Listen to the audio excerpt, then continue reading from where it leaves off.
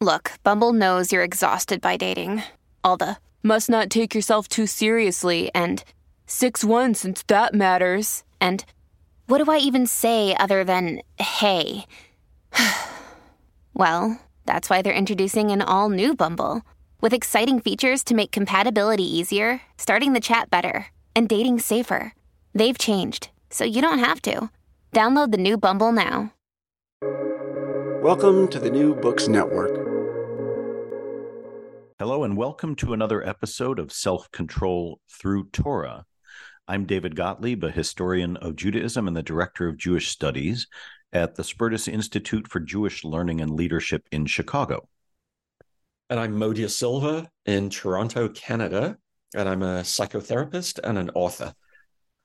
Did you have to say Canada because you didn't think we'd know where Toronto was? Absolutely. I don't take anything for granted. So for those of you who have joined us previously, thanks you for joining again. For those of you who haven't, Middah and I are embarked on a project of looking at the weekly Torah portion through the lens of Musar, the Jewish discipline of ethical self-improvement, using as our guide Rabbi Menachem Mendel Leffen's Cheshbon HaNefesh, a pioneering work in the discipline of Musar. So every 4 weeks, we focus on one Middah or character trait, and we look at the Torah portion through that trait. And after 4 weeks, we move on to the next trait. We are currently on the trait of patience, and we are currently exploring that through the lens of this week's Torah portion, which is Vayetze in the book of Genesis. Middah, there's so much richness, narrative richness in these parshiot in the book of Breshit that it's almost hard to know where to begin. And of course, the main character in this portion, one could say, is the character of the patriarch Jacob. But Jacob does things, not only in this parsha, but in others, that causes the rabbis to speak more negatively, more disparagingly about him than they do almost any other patriarch or matriarch, I think. And so I'm interested to open this discussion with just an exploration of when we're thinking about patience and we're reading Vayetze, Jacob is a problematic character. I wouldn't say on one level, he's extraordinarily patient because here he works 7 years to gain Rachel in matrimony. On his wedding night, he is tricked by his uncle Laban, and he winds up marrying Rachel's older sister, Leah. And then he agrees to work another 7 years to win Rachel's hand. So on one level, he's extraordinarily patient. On the other hand, he is guilty of deceit in the way that he has dealt with Esav, and he practices deceit in other ways. And so in some ways, his patience really seems almost like a form of karma. I'm going to propose, and I would like to know what you think, that the person in this parsha who is really a paradigm of patience is Jacob's unloved wife, Leah. That is where my remarks and my thinking is going to be focused in our talk this morning. But I want to know what your take on the Middah of patience with respect to Parshat Vayetze is. Wow. Okay, I'm very excited to hear what you have to say about Leah, because it's true. For me, she's like a sideshow in this parsha, and right that we hear about Jacob, we hear about Rachel, about the love that they have between the two of them, and Leah, who has she has 6 of the 12 sons. She gives birth to half of the 12 tribes of Israel, and yet she doesn't get much. She gets short shrift. I don't know. For me, it goes back before this story of Jacob going out to find his wives, to the beginning, the beginning of the Parsha, where he goes to sleep in a place where it seems like a lot of people would pause and sleep. And then he has this dream with the ladder and the angels going up and going down. And so there is a line in chapter 28, verse 16, after he's had the dream. It says, Vayikatz Yaakov Mishnato, and Jacob awoke from his sleep, and he said, Achen, surely, Yesh Hashem b'makom hazeh, the Lord is in this place, God is in this place, Ve'anochi lo yadati, and I didn't know it. And I thought about that, and I thought, well, we often talk in Musar about development of our own character traits, and we don't talk that much about the role of the divine, the role of God in that. And so I want to suggest, in an answer to your question, that the theme of this parsha is actually about where God plays in your life relative to the degree of patience that you have. Because he says, or it says, surely God was in this place. So it's bringing God into the equation. And then it says, I did not know. So there's an ego that got in the way of Jacob seeing that the divine was there. And I wonder, there's a kind of an open question, that if we actually saw the divine more in our lives, would we have more patience? Does that mean to suggest that Jacob's dream is not site specific? It's more about a disposition and an openness, and less about he happens to be in the place that is the aperture to the divine realm, because the dream is seems in many ways keyed to that specific location. And in fact, he names it Beit El. This is the house of God. Right, absolutely. And Rashi also comments that this is a regular place that people used to rest at. So I think in the Torah it is site specific, but perhaps for us today, it's more metaphorical.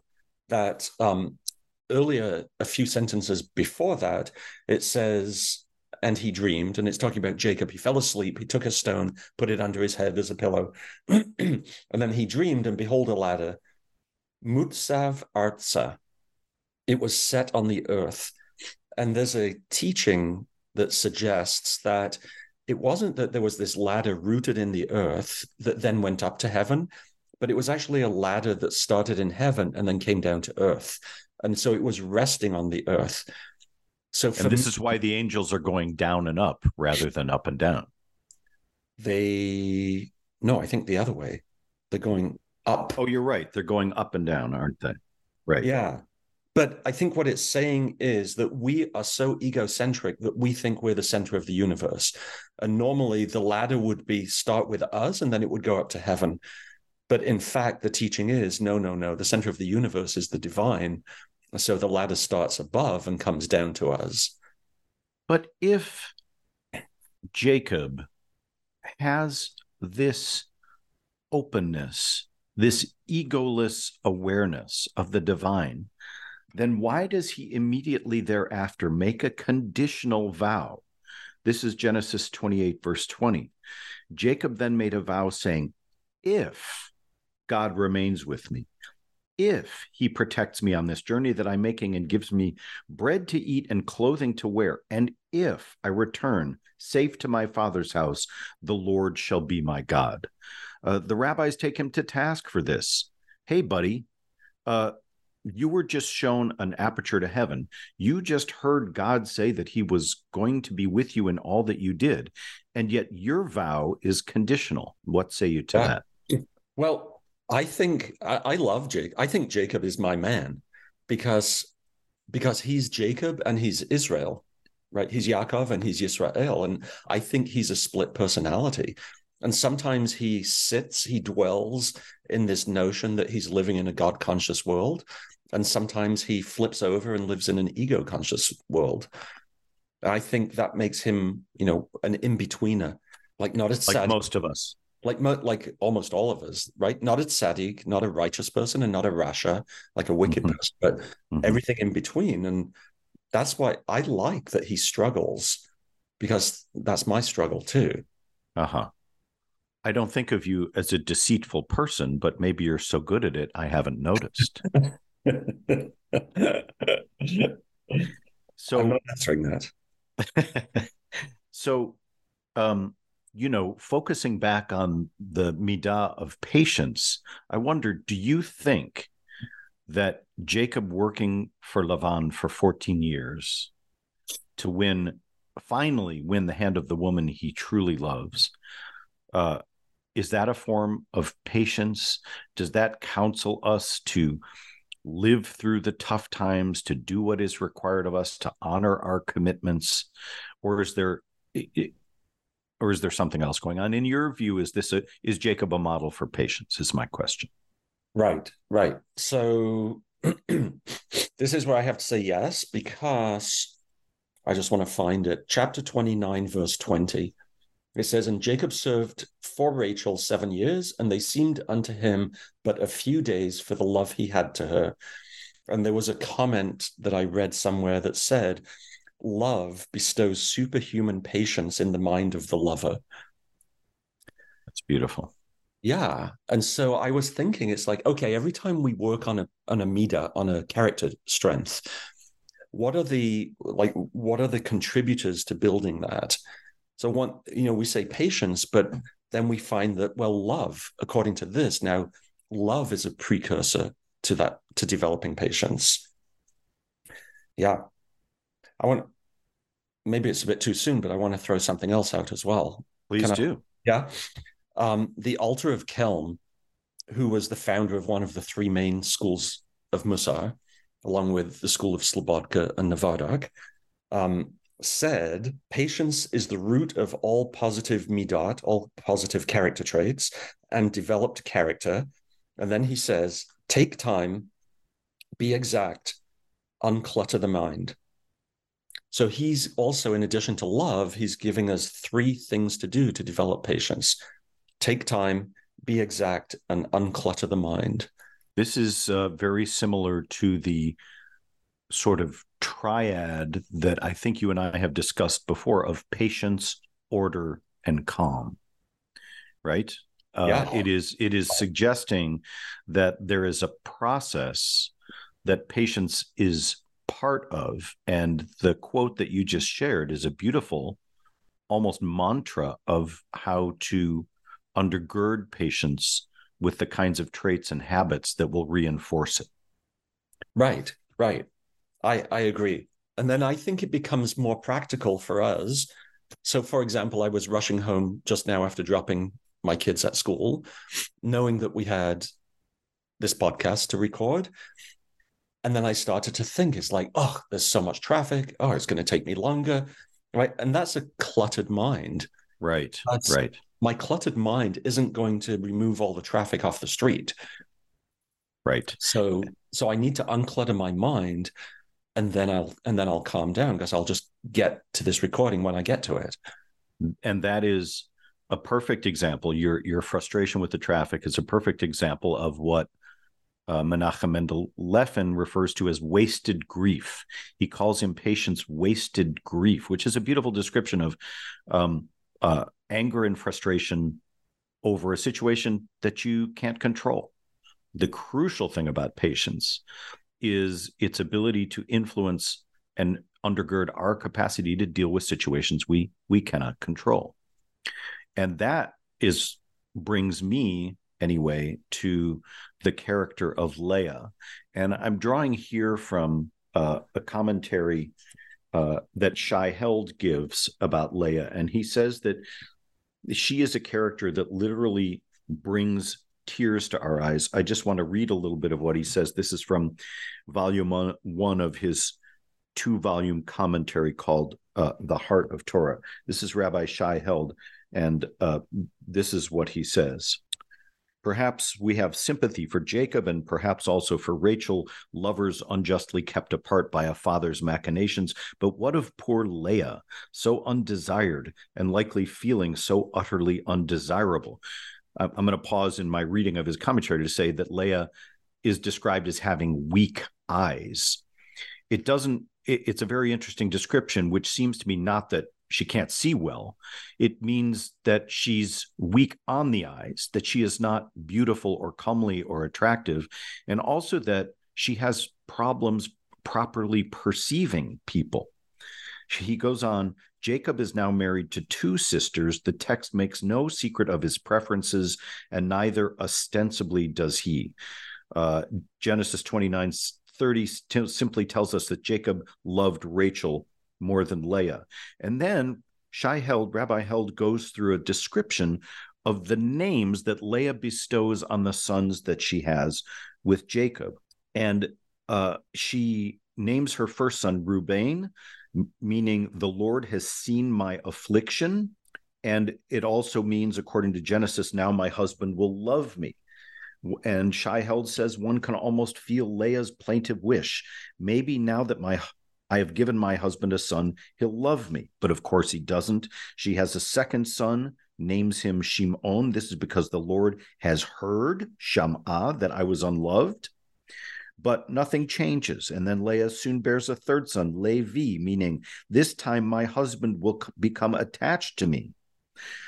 Shai-Held says, notice that when her first son was born, she had the temerity to hope that his arrival would elicit Jacob's love. By the time the third son is born, it seems she would settle for her husband's attachment to her. He says, by this point, the reader is ready to cry for her. What ensues predictably is more of the same. Jacob is absent and Leah remains forsaken. So Shai-Held is taking us through what Leah's experiencing through what she names her son. And then a change happens. With the fourth son, she conceived again and bore a son and declared, this time I will praise Odeh, the Lord. Therefore, she named him Yehudah. Shai-Held says, what has happened here? How does a woman mired in such deep misery, languishing in such excruciating lovelessness, suddenly do a total about-face and express gratitude rather than longing? Leah, Shai-Held says, has somehow found the courage to accept that her life is not going to turn out as she had hoped. Now, to me, that is a large lesson in gratitude, but it also shows us something crucial about the process that one goes through to get to patience, and that is an acceptance of things as they are rather than things as they wish we would be. Moja, this is exactly what you were talking about as you sat in the traffic jam, racing to get home to record this podcast because I made you do it an hour earlier than usual. Selfish me. It suggests that there is that patience, which we haven't defined, by the way, you and me, that patience is founded in an acceptance of things as they are. And to me, Rabbi Held is right. Leah in this portion is the model of that attribute. What do you think? Yeah, I think that's great. I think that's sort of the path that I take my therapy clients down, is that they have parts of themselves that they dislike. They have parts of themselves that they disown. And in Leah's case, it's with her weak eyes. Her weak eyes, Rashi says that she was afraid that she was going to be married off to Esav, to the children of Esav. But which is because I'm undesirable. I'm not good enough for, the good one, for Jacob. So the path is firstly recognize that you have this disowned part or this undesirable part, and then wrap a blanket of love and compassion around it because it's part of you. And maybe that was her process through 3 children. And then Yehudah comes around, and by then she's actually done her tikkun, like she's done the fixing of herself, come to accept her undesirability, and now she can step into gratitude. You've made a crucial point here, I think, which is comes to us by virtue of your training and experience as a therapist, and that is that patience requires tikkun of the self. It is an ultimate acceptance and a turning of focus away from circumstances and trying to manipulate and control circumstances to understanding and embracing the whole self. Yeah. I like that. I want to jump ahead as well, not to this parsha, but the next son after the fourth, after Yehudah, is Issachar. And there's a whole long discussion about why he got that name, but essentially it was to do with wages and dowry and like money. But what's interesting for me is when you jump ahead to chapter 49, verse 15, when Jacob, is giving all the blessings to each of the 12 sons, or 11 sons, and then Joseph's two sons, right? That when it comes to Issachar, it says he bowed his shoulder to bear. And it means that he was willing to bear anything for tranquility. And when you just said we haven't defined patience, we say savlanut, patience is bearing the burden. So can I bear the burden of my undesirability would be Leah's question. Right. And then, right. And here it's like, if you're willing to bear the burden, then you'll achieve tranquility. Wow. So it's not about ways to get rid of the burden. It's about ways to put your shoulder up under it. Right. Right. And maybe that's why last month when we looked at equanimity, it did say that patience was one of the requirements to achieve equanimity. And would you say then that gratitude is one of the midot that's necessary for patience? It seems so, right? From what you just read from Rabbi Held. Yeah. And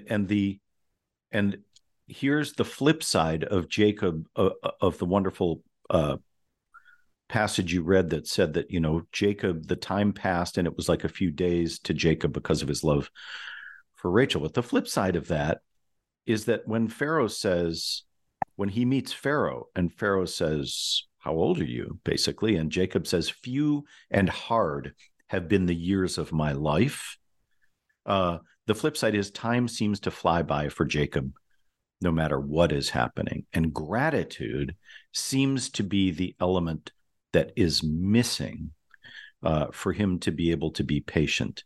Some of the rabbinic commentary on his name suggests not only that Yaakov comes from Ekev, that he's holding on to Esav's heel, that he comes out, but that it also suggests akav, or crooked. He's crooked. He's deceitful.